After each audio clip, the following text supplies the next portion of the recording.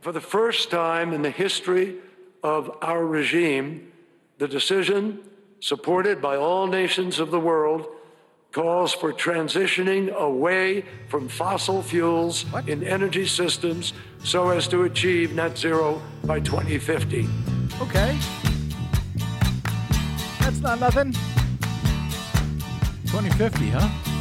All right. Well, I don't know why I came here tonight. We'll see. I got the feeling that something ain't right. Oh, it ain't. I'm so scared in case I fall off my chair. And I'm wondering how I'll get down the stairs. Clowns to the left of me, jokers to the right. Here I am, stuck in the middle with you. I am. From Pacifica Radio in Los Angeles, this is the BradCast, as heard on KPFK 90.7 FM in LA, also in California in Red Bluff and Redding on KFOI and Round Mountains KKRN. Up in Oregon on the Central Coast on KYAQ, Cottage Grove's KSO, Eugene's KEPW, Lancaster, Pennsylvania's W News, Maui, Hawaii's KAKU, in Columbus, Ohio on WGRN, Palinville, New York's WLPP, Rochester, New York's WRFZ, down in New Orleans on WHIV, out in Gallup, New Mexico on KNIZ, Concord, New Hampshire's WNHN, Fayetteville, Arkansas's KPSQ, in Seattle on KODX, Janesville, Wisconsin's WADR, and Minneapolis, St. Paul's AM 950 KTNF. We also stream coast to coast and around the globe every day on the internet on the Progressive Voices channel, Netroots Radio, Radio for Humans, NicoleSandler.com, Radio Free Brooklyn, No Lies Radio, Verdant Square Radio, Detour Talk, and most of your favorite podcast sites, blanketing planet Earth. I am Brad Friedman, your friendly investigative blogger, journalist, troublemaker, muckraker, and all-around swell fellow, says me from bradblog.com. Thank you very much for joining us for another thrilling edition of the BradCast. We have got a lot to get to today, as usual, but frankly, we had so much incoming. Breaking news yesterday. Oh, yes. During the program, and a guest, the great Mark Joseph Stern, that frankly, Desi Doyen, something had to give yesterday. Yes, it did. And sadly, as usual, it was our coverage of the climate crisis. But that's okay. The climate's still going to be there. Well, that's a nice way to look at it. Very optimistic and unusual for you. And so we had to sort of toss the breaking news that was coming out of the UN's COP28 climate conference in Dubai. So since it was, and frankly is, important news that we would have covered yesterday, but for everything else, because it had just broken, and though you'll cover it briefly, Des, later this hour in our latest Green News Report, I do want to jump in right up front with a bit more detail on this so that it cannot get tossed aside. I appreciate that. No matter what breaks over the next hour. So we spent some time earlier this week reporting on the last-minute overtime negotiations that were going on at COP28 in Dubai, in the petro state of the UAE, the United Arab Emirates, as the nations of the world sought to strike an agreement among all 200 of them that are party to the annual climate conference, an agreement that they could all agree on. I think they have to agree like on every word. Every single word has to be adopted by consensus, yes. So they battled over whether even to, incredibly enough, even to mention the phrase fossil fuels in their unanimous closing statement, much less whether they should call for them to be phased out or even phased down. Even that was a battle, whether to say the phrase fossil fuels. Well, as AP reported overnight last night, nearly 200 countries agreed Wednesday to move away from planet-warming fossil fuels, the first time they've made that crucial pledge in decades of UN climate talks. So that is good. AP goes on to say many, however, warned the deal still had significant shortcomings. The agreement was approved without the floor fight that many feared and is actually stronger than a draft that had floated earlier in the week that angered several nations. And as we shared on Tuesday's program, I think it was, angered, in fact, longtime climate catastrophe augur, former Vice President Al Gore. But the final agreement didn't call for an outright phasing out of oil, gas, or coal, and it gives nations significant wiggle room in their, quote, transition away from those fossil fuels. They didn't say phase out. They didn't say phase down. They said transition. So that's good news, is it not, Desi? Yes, that is good news, but of course that comes with caveats. It's a mixed bag by all means. There's no other way to put it. But this transition away from fossil fuels, specifically in energy systems, not industry systems, like, for example, for steel, making steel or concrete, for example. Those are not energy systems. Those are industrial applications. Right. So they're talking specifically about energy systems, which is, for the moment, the primary emissions area that we have to deal with, which is primarily fossil fuels. So power plants and so forth. Exactly. Right. So it's a big deal. Okay. Well, here is Simon Steele. He's the UN Climate Secretary, mostly lauding the final agreement while arguing that nations of the world have much more work to do to avoid the very worst consequences of our quickly deepening climate crisis, as he described the agreement as a, quote, climate action lifeline, not a finish line. COP28 delivered some serious strides forward. Progress has been made. Tripling renewables and doubling energy efficiency. Operationalizing the loss and damage fund and making an initial down payment. A framework for the global goal on adaptation. COP28 also needed to signal a hard stop to humanity's core climate problem. Fossil fuels and their planet-burning pollution. Whilst we didn't fully turn the page on the fossil fuel era in Dubai, this is clearly the beginning of the end. This agreement is an ambitious floor, not a ceiling. So the crucial years ahead must keep ramping up ambition and climate action. That's why we'll be getting on with the job of putting the Paris Agreement into full effect. We're rolling up our sleeves. We have a great deal of work still to be done. Yes, we do. A great deal of work. And by the way, I should say it's somewhat out of context there when he says this is the beginning of the end. I think he's not saying the beginning of the end of the world. Hell no. He is talking about the beginning of the end of the fossil fuel industry. I mean, that is what this declaration effectively puts down for everybody. Investors, business, policymakers, governments. This is where the world has agreed to go. And that's it. It's all over pretty much, but the shouting. Well, and there's going to be a lot of shouting, and it's going to take a lot of years, many, I'm sorry many, to say. many. Yeah. He referenced there's a loss and damage fund. We'll get to that in a bit because that was also, in fact, I think some certainly good news. Yes. The UAE's COP28 president, Sultan Al Jaber, who also just happens to be the CEO of a fossil fuel company. Yes, the guy who was running the climate conference also runs a fossil fuel company. He described the agreement as a, quote, paradigm shift. We have delivered a paradigm shift that has the potential to redefine our economies. We have confronted realities and we have set the world in the right direction. We have given it a robust action plan to keep 1.5 within reach. We must take the steps necessary to turn this agreement into tangible actions.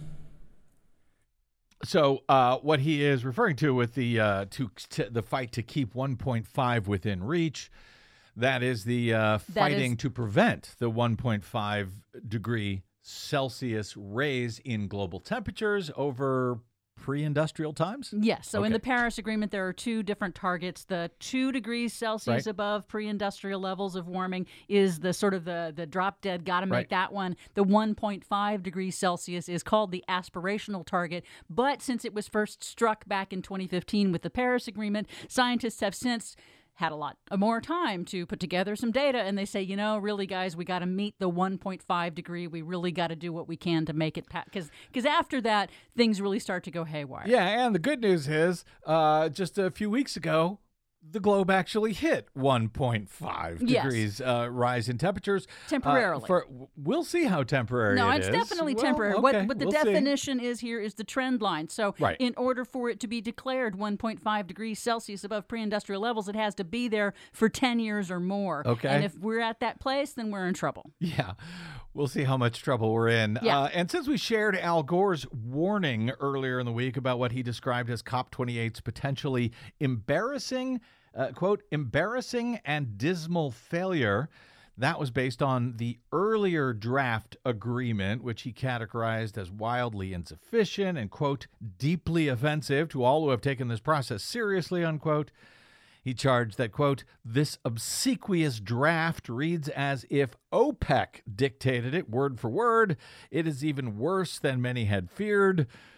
So he was pretty clear he didn't care for the draft. Yes, but there is some yeah. new reporting on that from Reuters, by Yeah. the way. They talked to some sources who said that Jabert actually deliberately issued provocative texts like Really? that in order to force the negotiators to reveal what their outer bounds of their positions were. It's like, oh, you get everybody to speak up and say, yeah, I agree with that, and we should definitely do that, or like Saudi Arabia coming out and having to say in public, no, we want to stop that.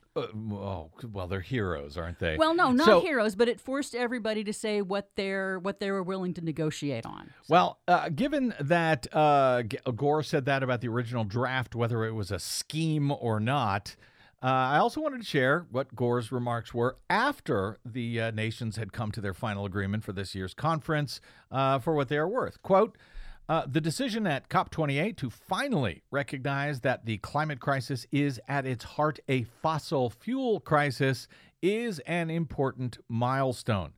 But it is also the bare minimum we need and is long overdue. Al Gore said the influence of petrostates is still evident in the half measures and loopholes included in the final agreement. Fossil fuel interests went all out to control the outcome, but the passionate work of millions of climate activists around the world inspired and motivated delegates from many nations to loosen the industry's grip. Whether this is a turning point that truly marks the beginning of the end of the fossil fuel era depends on the actions that come next and the mobilization of finance required to achieve them. Gore added, we must ask ourselves how much longer will the world have to wait before all nations summon the political will to overcome these narrow special interests and act on behalf of the future of humanity. It is up to all of us to hold our leaders accountable to their promise to transition away from fossil fuels once and for all.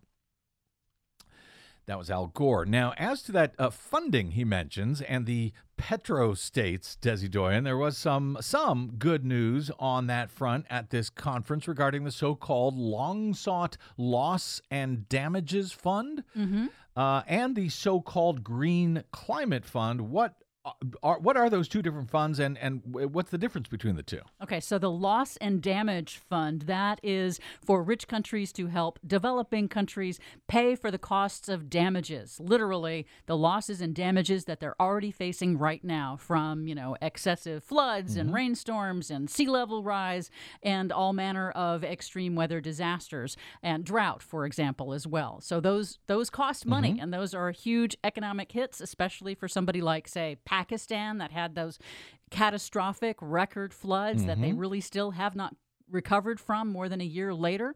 So that's the kind of thing that the Loss and Damage Fund would go to. And it's taken 30 years to get there because rich countries didn't want to admit that, hey, they might be liable for damages, which they have a reasonable fear of being taken to the International Criminal Court for reparations. So it was really hard to get the loss and damage fund in place. Whereas the Green Climate Fund... But they finally got it in place. Yes, they finally got it in place. 30 years.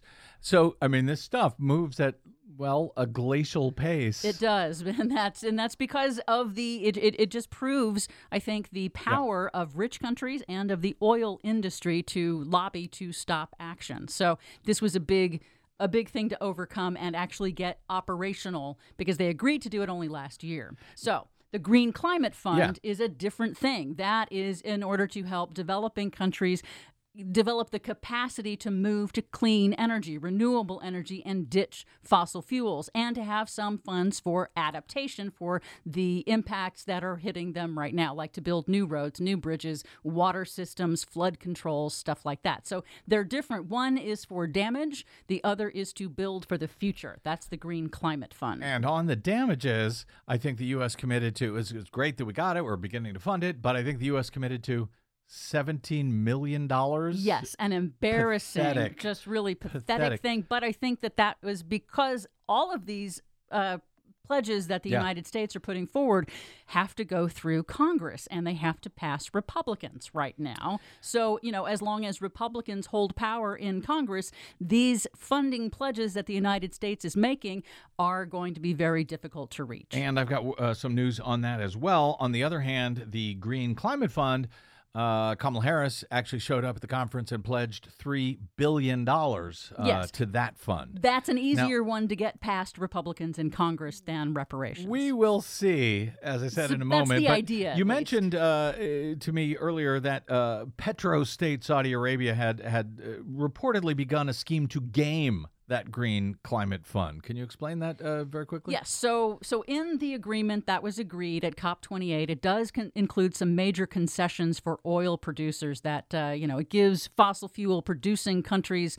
lots of other options to continue polluting. One of those things is recognizing, and this was something that the oil industry, the oil producing countries like Saudi Arabia and OPEC and Iran really pushed for, was to have a provision that said that recognized the role of, quote, transitional fuels, which wasn't specified, but is widely thought to mean natural gas, which is, methane gas. And so So that's a transitional fuel. Yeah, they're calling it a transitional fuel. They call it. In order to be able to continue to sell natural gas to developing Despite countries. the fact that it puts out methane, which is wildly dangerous. But it just does, like carbon. does displace coal. Now, so what happened is that now Britain's Channel 4 had obtained some detailed documents from Saudi Arabia that showed Saudi Arabia's plan to keep demand for oil high for decades to come by talking to developing countries and offering them little bennies like, hey, we're going to build you some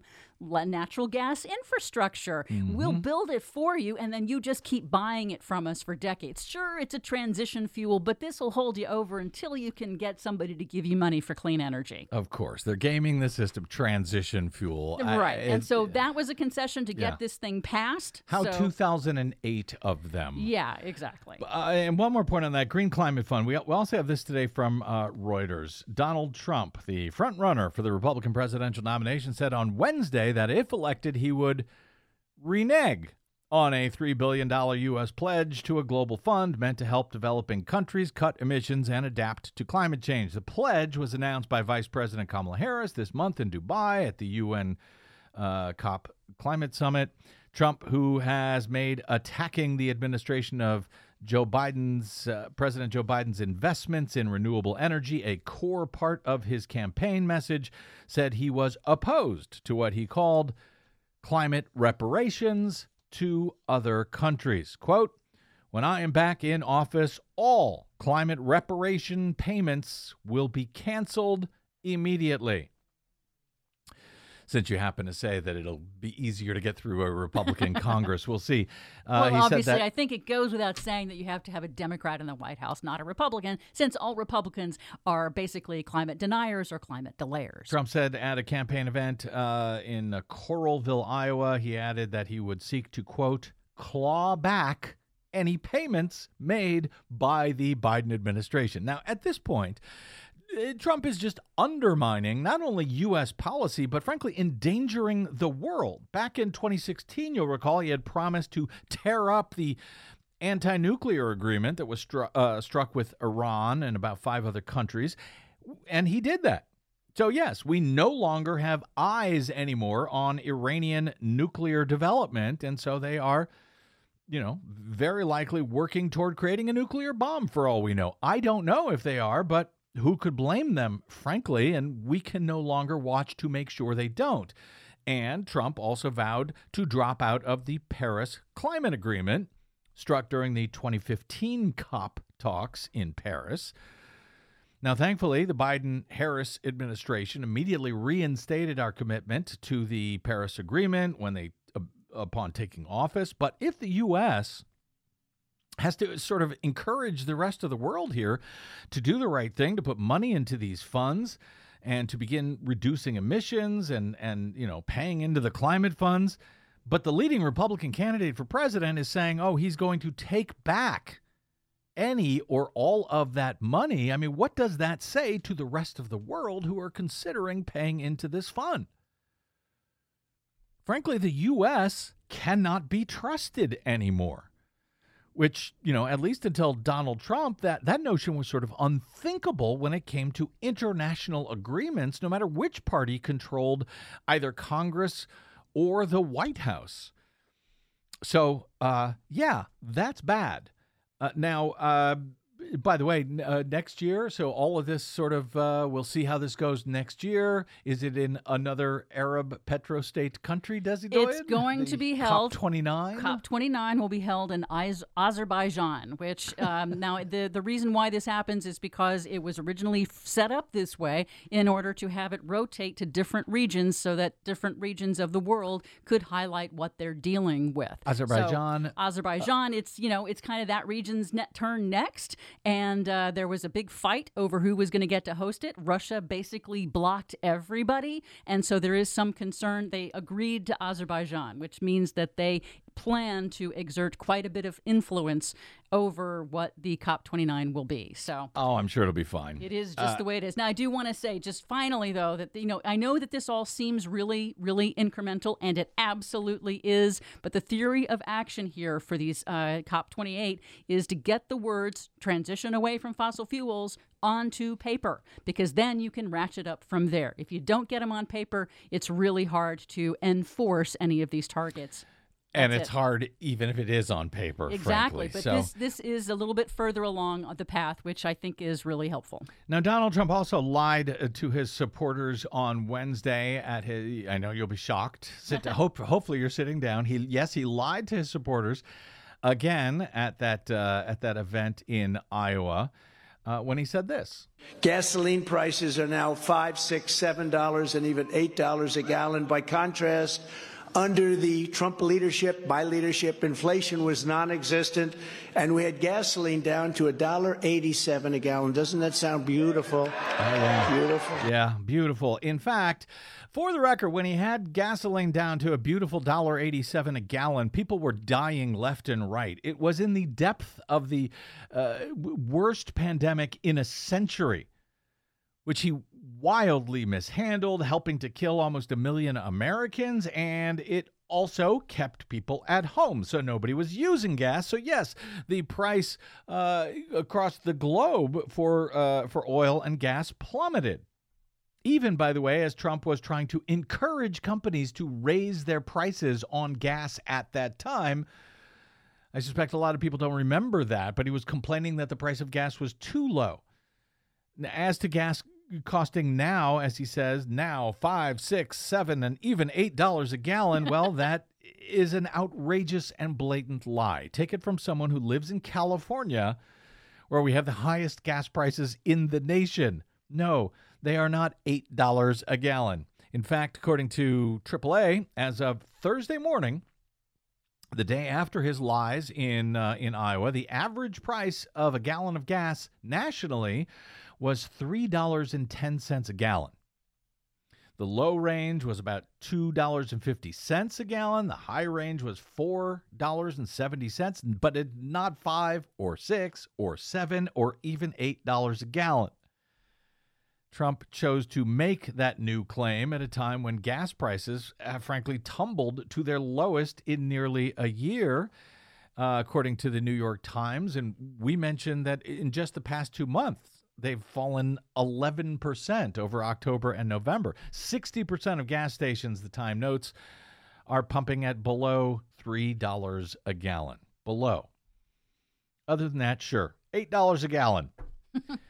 So the price, by the way, is now pretty much what it was before Trump helped kill nearly 1 million Americans by lying about the pandemic. But of course, Trump knows that his supporters are suckers and dupes and will believe anything that he says. So anyway, I thought you at least should know the facts.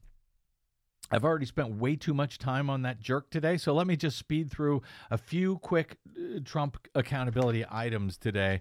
We're all sort of waiting to see how things are going to play out at the D.C. Court of Appeals and the U.S. Supreme Court regarding Special Counsel Jack Smith's motions at both courts for expedited hearings on Trump's appeal to Judge Tanya Chutkan's ruling in his attempted election theft trial in federal court. Currently set to begin on March 4, but likely delayed because of these appeals, which are Trump's only real strategy. He's not saying he's innocent. He's saying, hey, let's delay it. Tanya Chutkan, in fact, determined no, a president does not have immunity from crimes that he carried out while in office. And that's what Trump is now appealing at both the Supreme Court and the D.C. Court of Appeals. So, but we had some kind of remarkable news, really, on Wednesday, as longtime Brad blog legal analyst Ernie Canning emailed me after the show yesterday. He noted subject line, lightning speed at D.C. Court of Appeal. Hi, Brad. Talk about swift appellate action. Jack Smith filed his motion to expedite a hearing in the D.C. Court of Appeal on Monday. The court gave Donald Trump to Wednesday morning to respond and gave Jack Smith until Thursday to respond, but Smith did not wait until Thursday. He replied almost immediately on Wednesday after Trump had filed their response. And then the court did not wait for any reply either. The court issued their ruling again almost immediately on Wednesday. They replied with a two-page order, really with just a few lines of text, most notably reading, upon consideration of the motion to expedite case, the opposition thereto, and the reply, it is ordered that this appeal be expedited. Well, that was simple. The appellate court went on to set a briefing schedule, a really fast one here. Trump's lawyers have to file their brief by next Saturday, December 23. Jack Smith's brief must then be filed by December 30, and a reply brief must be followed by January 2. And the debate for the oral arguments will then be determined, but I suspect it's going to be very quick based on the actions taken by the three-judge panel on the D.C. Court of Appeals this week. The three judges, by the way, who will determine if Trump, as he argues, has absolute immunity while serving as president to commit any and all crimes that he likes. Those three judges will be two Biden-appointed judges and one George Bush Sr. appointed judge. And I would say that that's all very good news regarding the likelihood of a trial next year staying somewhat on track before both the election in November and maybe even the Republican convention in August. But I do wonder if the lightning speed of the appeals court here is going to sort of lead the Supreme Court, where Jack Smith is trying to leapfrog to, lead the Supreme Court to say, well, you know what, the appeals court, they're going so fast, let's let them go first, and we'll pick it up when they're done. But so we'll see. In other Trump-related immunity news, good news, the Second Circuit Court of Appeals handed Donald Trump another loss on Wednesday on that same issue in a test of his presidential immunity claims arising out of one of E. Jean Carroll's civil defamation claims against him. And in New York State, testimony is wrapped up in Trump's $250 million civil fraud trial against him and his companies and his top executives, including his two eldest sons, in which the judge has already found all of them guilty. And the trial focused only on what the penalties will be. They are likely to be in the hundreds of millions of dollars and include putting the Trumps out of business in New York State forever, with the dissolution of his companies and the likely sale of many, if not all, of his assets, built on billions of dollars of fraudulent claims over decades.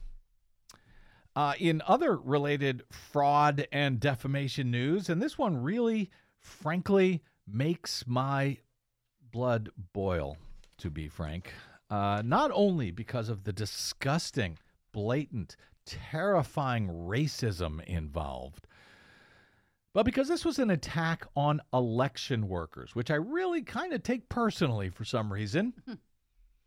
And not just any election workers, but election workers who volunteered to work to make sure our democratic elections could move ahead in the middle of the worst pandemic in 100 years. When many people were afraid to even leave their homes, much less congregate for hours among a whole bunch of people to make sure we could have a democratic election. So Shay Moss, she had been a longtime election worker in Fulton County, Georgia. She loved her job there, and when Fulton needed more people to help out during the pandemic because they had lost a lot of workers, and they needed more people to help out during the pandemic to count ballots, well, Shay Moss drafted her own mother, Ruby Freeman, to help out. And both of them were then falsely and repeatedly identified by name by Rudy Giuliani and by the President of the United States himself as falsifying ballots during tabulation in Atlanta when they did no such thing. These were out-and-out lies. They were quickly disproven, but that did not matter. Both of them, Rudy and Trump, repeated the claims over and over and over again, and they made their lives, Shay Moss and Ruby Freeman, a terrifying living hell. Sending people to threaten them, posting Ruby Freeman's address, her home address, to the point that she had to hide under a table as she called 911 with Trump and Giuliani's goons banging on her door to be let into her house in Atlanta in December of 2020. I've been having terroristic threats. I've been having harassing phone calls and emails, and they came out and made a police report yesterday. And last night, about 10 minutes after 9, somebody was banging on the door, and now somebody's banging on the door again. Oh, they screaming. He's still banging on the door. Okay. He's still banging on the door.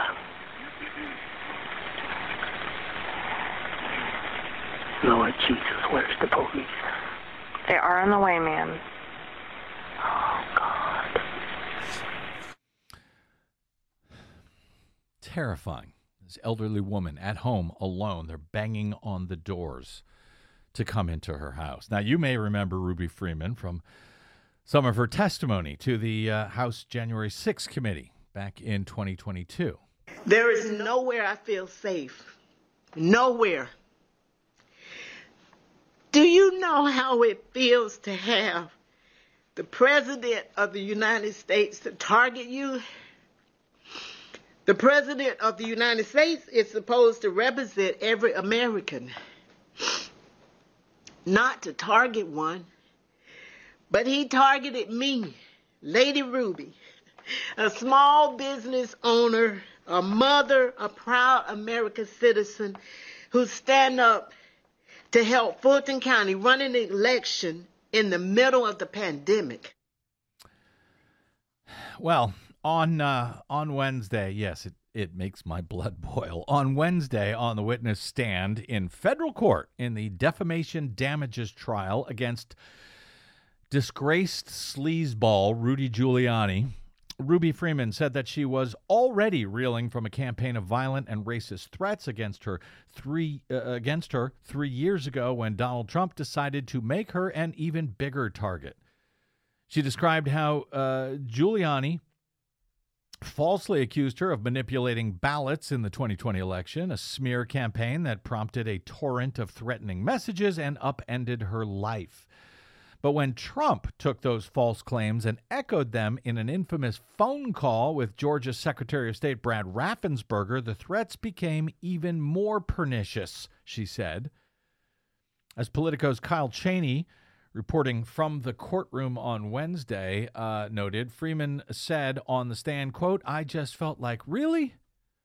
This is the former president talking about me? Me? How mean? How evil? I was just devastated," she recalled, fighting back tears as she recounted the episode. "I didn't do nothing. It just made me feel you don't care that I'm a real person." He didn't know what he was talking about, she continued, refusing to use Trump's name. He had no clue what he was talking about. He was just trying to put a name to somebody stealing ballots, which was a total lie. Trump mentioned Freeman, in fact, 18 times by name on that infamous January 2, 2021 call with Brad Raffensperger, trying to muscle him into stealing Georgia's election for him. An audio recording of that call was published in the media the next day. As the claims spread among Trump's followers, even as Georgia election officials sought to debunk them, Freeman said the threats to her became more acute. People began showing up at her home, sending threatening voicemails and letters, bombarding her social media accounts with violent and racist vitriol. She said she had to leave her longtime home on advice of the FBI after learning that her name had appeared on a, quote, death list kept by someone who had just been arrested. She was often choking up, sobbing on the stand. She recounted the barrage of threats she received. Quote, "You are dead. Your family and you are now criminals and traitors to the Union. BLM, Black Lives Matter, wants the cops to go away. Good, they are in the way of my ropes and your tree. Kill yourself now so we can save ammo," read one message. Quote, "I hope the federal government hangs you and your daughter from the Capitol dome, you treasonous piece of blank," read another. "I pray that I will be sitting close enough to hear your necks snap." Quote, "You better get on the phone with Uncle Rudy Giuliani and cut a deal. It might keep you out of the big house," one anonymous sender wrote. Many of the messages, letters, and calls included flagrantly racist tropes, insults, and threats. One sender's email address included the letters KKK. Freeman says she received hundreds of these. "I felt like I was terrorized. I was scared," she said on the stand. "The phone just kept ringing and ringing." Freeman said she now wears a mask and sunglasses outside of her new home, which has been fitted with security cameras and alarms. Quote, "My life is just messed up. It's really messed up because somebody put me on blast. Just tweet my name out to their millions of followers," she declared. Spent about 90 minutes on the witness stand on Wednesday before Giuliani's attorney, Joseph Sibley, had a chance to cross-examine her. He chose to pass that up. Probably smart. Simply telling Freeman, who's been at the trial all week, that it was nice to, quote, "finally have the chance to meet her." As he left court on Wednesday, Giuliani said he intended to take the stand on Thursday.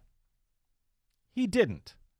Like Trump, in his own trial on damages now wrapping up in the fraud allegations in New York, just like Trump, Giuliani was lying about that. He didn't take the stand. Even though after the first day of court earlier in the week, he went out and said he stood by everything he said. He stood by the fact that these two women were falsifying ballots and were stealing the election in 2020. U.S. District Judge Beryl Howell, who's overseeing the case, has already ruled that Giuliani is liable for defamation before the trial after finding that Giuliani defied the court's demands for evidence related to the case. Howell ruled that Giuliani was legally responsible for defaming both Freeman and her daughter, Shaye Moss, leaving the only issue for the jury to determine the amount of damages that he must pay them. Get that, Giuliani, who was a U.S. attorney in New York, in the Southern District of New York, a federal prosecutor, defied demands to turn over evidence. Freeman and Moss are seeking up to $40 million from Giuliani for defamation and emotional distress. They would deserve every penny of it. In addition, there will be potentially punitive damages, which could cost millions more to Rudy Giuliani. As Kyle Cheney reported from the courtroom on Twitter today, Joseph Sibley, that's Rudy's own attorney, repeatedly criticized Giuliani in his closing statements, comparing him to flat earthers who will never stop believing election lies, saying that he committed an injustice against Moss and Freeman, but noting that he's almost 80 years old, and arguing, well, Rudy Giuliani shouldn't be defined by what's happened in recent times. Sibley recalled Rudy as a unifying figure around 9/11, and he wants the jury to remember him that way instead of this way. His own attorney. Cheney reports, quoting Sibley as saying, quote, "This is a man who did great things. If he hasn't been so great lately, I want you to judge him by the entire character of who he is," as he urged the jury to have sympathy. Well, I got to tell you, glad I'm not on that jury, because I have no sympathy for Rudy Giuliani. And I have less than none for him, by the way, after reading the horrific sexual abuse allegations made against him in a recent lawsuit from one of his own longtime aides. It is disgusting. I recommend you do not read that lawsuit, but I did. During opening statements in this defamation trial, Giuliani's attorney, Sibley, argued that a $40 million verdict would be the civil version of a death sentence for Giuliani, and that it would, quote, be the end for him. Well, let's hope so. Jurors begin deliberating in the case on Thursday. I will look forward to their verdict. I hope it is brutal. Okay, quick break, and we will come back with a correction, Desi Doyen, via listener mail. That's next on the BradCast. I'm Brad Friedman.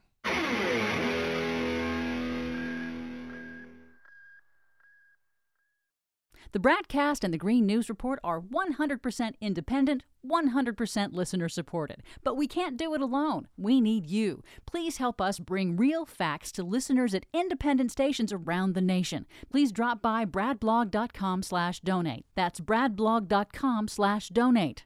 And thanks. Rudy, a message to you, Rudy. A message to you.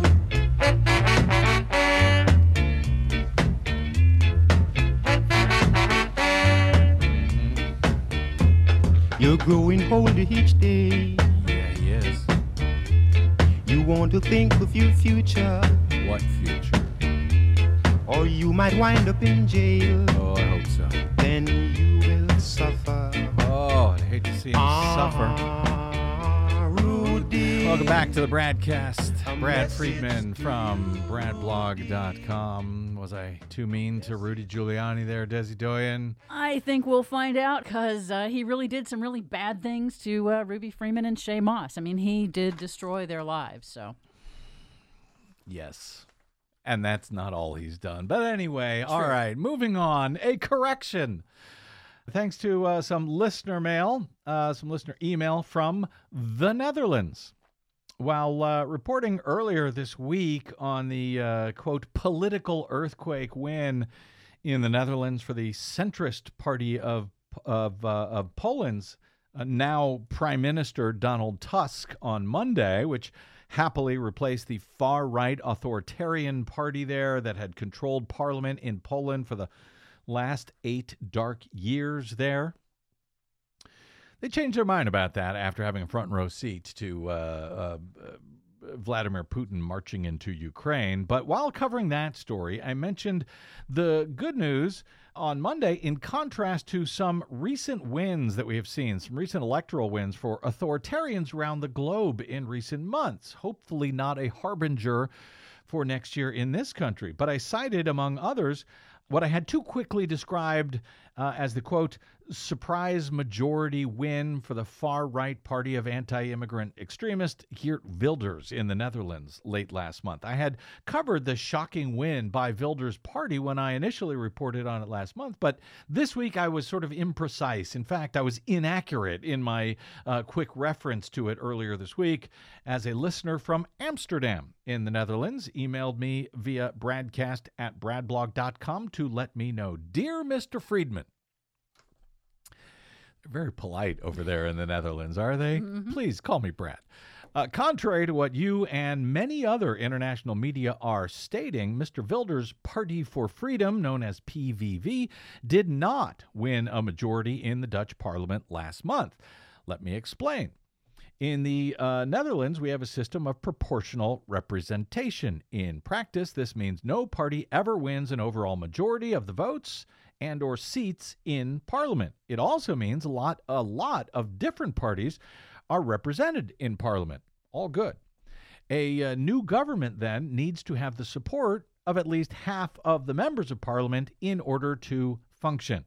Negotiations, David says, are now underway to form a governing coalition between PVV and the other parties that would comprise a majority of seats, and he notes it may take a long time. The PVV of Geert Wilders did win the largest number of seats, roughly a quarter, which is bad enough, but as David notes, his party, Geert Wilders' party, did not win a majority of seats, as I had indicated. And now, as I did correctly note the other day, the other parties in Parliament seem reluctant to form a coalition with the PVV because of their extreme policy positions. Regards, from David in Amsterdam. Thank you, David. Regards to you as well. Amsterdam, by the way, one of my favorite cities. Mm-hmm. But thank you for clearing that up. And as I said, I think I did report it correctly when Wilders' party won the largest number of seats last month, but I was too quick, too hasty in my recap of it earlier this week. And I really appreciate the explanation of parliaments, and how those how they work, because we don't get it here in the U.S. I'm so sorry to everybody else in the world that, we don't really get taught this stuff in the U.S. Proportional representation? What is that? What a concept. Never heard of that. I mean, it makes a lot of sense. So, do forgive us, and thank you for explaining it. And I also appreciated David's P.S. He added, I volunteered as a poll worker at a polling station in Amsterdam. He notes we use 100% hand-marked, hand-counted ballots. What? He says very large ones because of the many different parties and candidates. We used to have voting machines, but they were exposed to be unsafe by a group of hackers years ago, and they were banned. And I remember that very well. I've cited it many times over the years that, in the Netherlands, and I think they had just gotten the machines. They had just spent millions of dollars on these machines. It was within a year, as I'm remembering it. The hackers said, no, these can easily be hacked. Here, let's show you. Yeah, and they got rid of them. Imagine if in this country we discovered a problem, we took actions to fix it, and it went away. Instead of, going on, what am I, 20 years now complaining about these goddamn machines that we are still using, that are still unverifiable and are still hackable. And yet, how is it that the Netherlands is able to do hand-marked, hand-counted paper ballots without the universe collapsing? Because they are normal human beings and they're able to pull it off. Now, that said, they can count. Yeah, they can count, but they're only counting essentially one race. Well, that's true. So, they're not as complicated as we don't have the ours, long ballots that we have here, but shows it's not impossible. But it is not impossible, and maybe this is the sort of thing that comes from proportional representation when everyone has to sort of work together to get things done. Solutions? What? Now, you might say that, but on the other hand, the party that just won the most seats in Parliament is a far, far right anti-Islam party. Then again, the party that controls the majority in the U.S. House right now is also a far, far right authoritarian anti-immigration party. So I guess you can find them everywhere. All right. Anyway, thank you again, David from Amsterdam, and thank you for volunteering as a poll worker. Yes. And thank you for the correction. Quick break, and we are back with the Green News Report straight ahead on the BradCast. I am Mr. Friedman.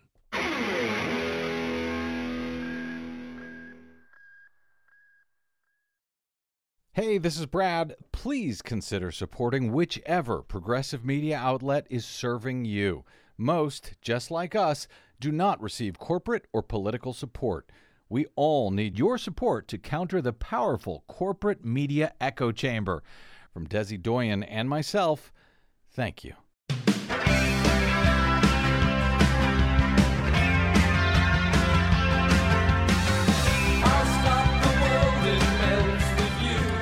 Okay, we're short on time because we spent so much time talking about green news at the top of the show. Yes. So let's finish today's show with some more green news in our latest Green News Report. We have delivered a paradigm shift that has the potential to redefine our economies. At COP28 climate talks, nations strike historic agreement to transition away from fossil fuels. Plus, there's a saying that what happens in the Arctic does not stay in the Arctic. Dramatic changes underway at the top of the world thanks to climate change. Thanks, climate change. All of those stories and more straight ahead from BradBlog.com. I'm Brad Friedman. And I'm Desi Doyen. Stand by for 6 minutes of independent green news, politics, analysis, and snarky comment. If I become president, we would certainly not get back into the Paris Climate Agreement. And that's why the fossil-fueled Coke Network loves you, Nikki Haley.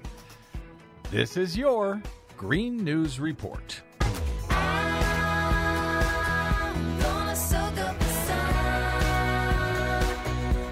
Okay, Desi Doyen, we didn't know if it would happen. We didn't know if they'd be able to strike an agreement, but they finally have at the United Nations Climate Summit in Dubai. Yep, but first, more news, a bracing backdrop to the UN Climate Summit. The new Arctic Report Card, published by NOAA scientists this week, confirms that the Arctic is warming roughly 4 times faster than the rest of the planet due to human-caused climate change caused by burning fossil fuels. This past summer was the warmest in the Arctic since at least 1900, in turn increasing sea level rise, altering global weather patterns and wildlife migration, and intensifying disasters across the region, like flooding in Alaska and the record wildfire season in Canada.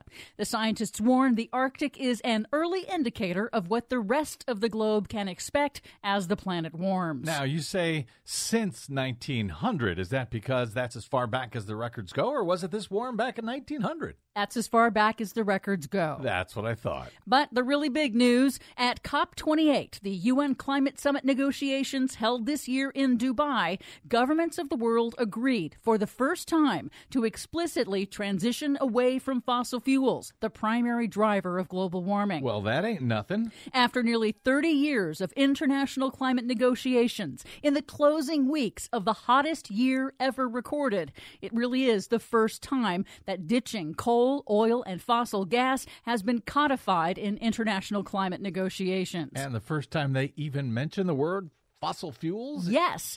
Known as the first global stocktake, the text only calls to end the use of fossil fuels in energy production, not industrial processes, and is not the phase down or phase out of fossil fuels urged by scientists and a majority of countries. Instead, it offers several options, including transitioning away from fossil fuels to achieve net zero by 2050. It includes provisions that critics say give the fossil fuel industry numerous options to continue polluting, such as relying on unproven technologies like carbon capture and storage. Options, like a menu. The deal in Dubai does include concrete commitments to triple renewable energy globally, double energy efficiency, slash emissions of powerful climate-warming methane, and accelerate efforts to phase down coal power, with targets to cut greenhouse gas emissions by 43% by 2030. COP28 President Sultan Al Jaber, himself an oil industry CEO, said the deal's success will be in implementation. We must take the steps necessary to turn this agreement into tangible actions.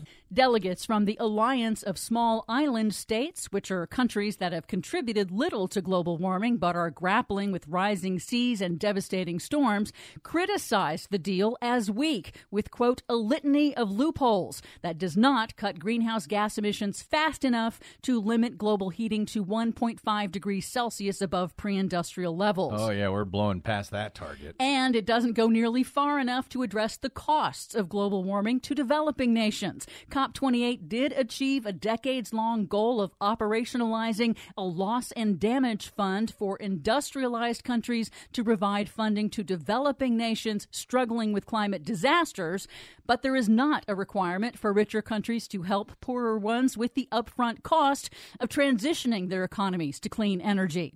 The COP28 text lays the groundwork for next year's negotiations when countries are due to ratchet up their commitments for cutting greenhouse gas emissions. United Nations Climate Secretary Simon Steele called the mixed results a turning point that is both historic and insufficient. This agreement is an ambitious floor, not a ceiling.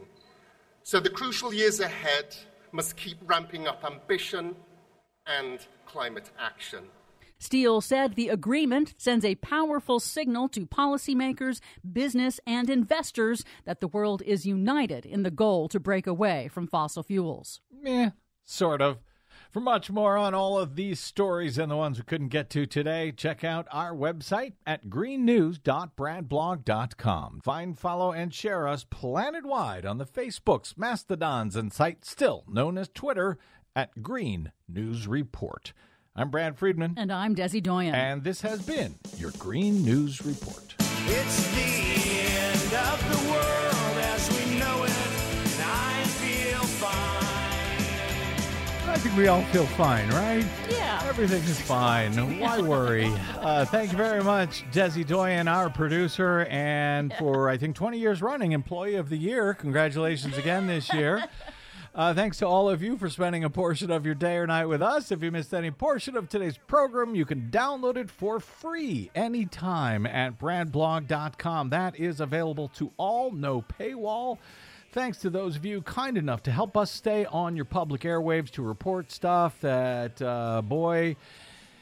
if we tried to do anywhere else, they would throw us right off. Just ask ExxonMobil. Anyway, drop me email if you like. I'm BradCast at bradblog.com. On the Facebooks, Mastodons, and site still known as Twitter, you will find me at the Brad Blog. We will see you there. Until we see you here next time, I'm Brad Friedman. Good luck, world.